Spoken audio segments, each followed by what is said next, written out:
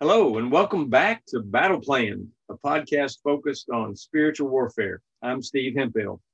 Be sure and visit our website at active-faith.org. And if you have a question about spiritual warfare you'd like to see covered in a future episode, you can email me at stevehemphill1, that's the number one, at me.com, me.com.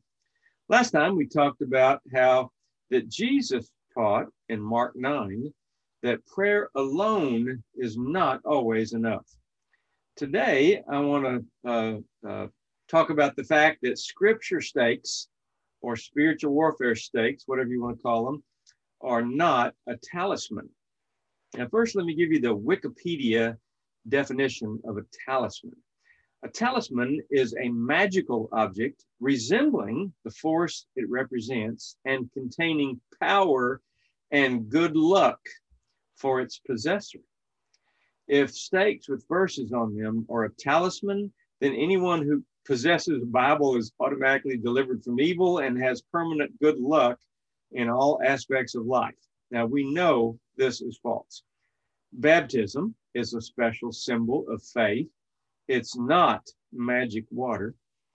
Communion is a special symbol of covenant relationship. The Jewish mezuzah was a symbol of their connection to God.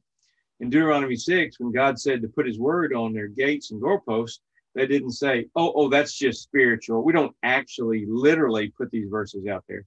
No, they actually literally put the verses out there, and they still do. Anointing oil was a symbol of dedicating a person or a place to God. We could really go on and on and on. But just like the Jewish mezuzah, stakes with verses on them, scripture stakes, spiritual warfare stakes, whatever you want to call them, they're a symbol of relationship between you and God, not a formula that requires God to do anything. God is not our Santa Claus in the sky. Prayer is a way for us to join the work that he has planned, not a wish list, a want list for a Santa Claus in the sky.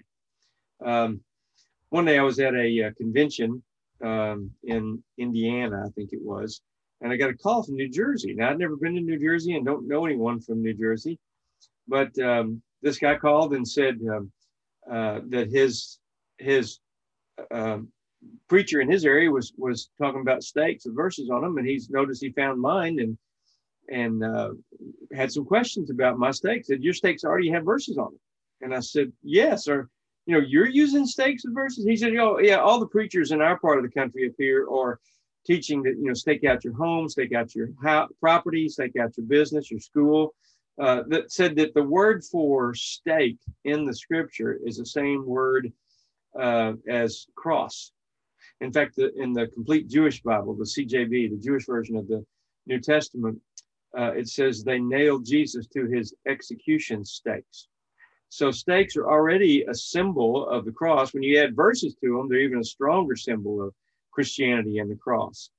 Well, I hung up from that phone call, and there was a man standing at my booth looking at my stakes. And he said, hey, your stakes already have verses on them. And I said, yes, are you using stakes with verses on them? He said, oh, yes, I've been doing that for years. He said, I teach a course called Farming God's Way. Now, he said, I run a big farm near Indianapolis, but I spend my summers going on mission trips and helping farmers in Africa and South America learn to farm God's way. Because what we've discovered is when in these countries, when they clear the land to plant their first crop, they ask the local shaman or witch doctor to come and bless the land. And they're sprinkling animal blood. They're actually cursing the land, and the Christians don't even realize it. So I teach a course, and we have a curriculum called Farming God's Way. The first thing we have people do after they've cleared the land and are ready to plant the first crop is to stake out the corners of the property with verses on stakes, and then get on their knees on the property and hold some of the dirt up to God and ask God to remove any of the curses from centuries past or anything evil that was connected to the land here in any way. And that from now on, that land is going to be dedicated to God, and they're going to give God a tithe of the crops. And so the land just turns a rich brown, and the crop yield is unbelievable. I recently learned that many Jewish people also stake the corners of their property in addition to putting a mezuzah on all outside door frames. That's sort of a little known secret. But, I was just raised so conservative. My wife and I are so conservative that I would begin to tell her these stories as they happened. And I'd come home and share what was going on. And she would smile and nicely and say, "That's great, honey. Let's don't tell anyone, okay? I want them to think you're normal and everything." And now she calls me every day on trips and says, "What happened today? What happened today?" Because we've seen it happen so much. We understand that it works, that God's word is powerful, and we can't always explain why it works, but acts of faith are always rewarded by God.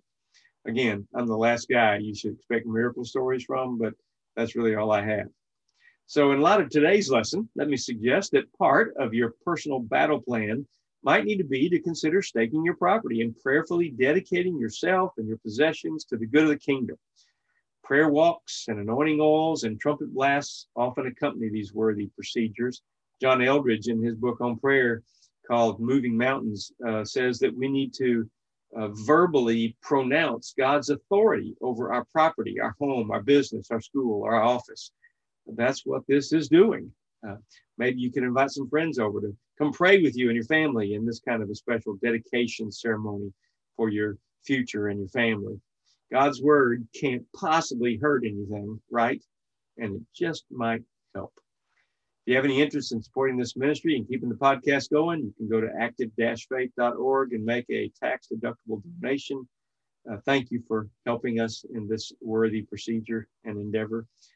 See you next time on Battle Plan, and we're going to talk about a summary of all the battle plan suggestions and insights we've learned from our first 20 episodes. Keep praying, because prayer definitely works. God loves you, and I love you. Have a great day.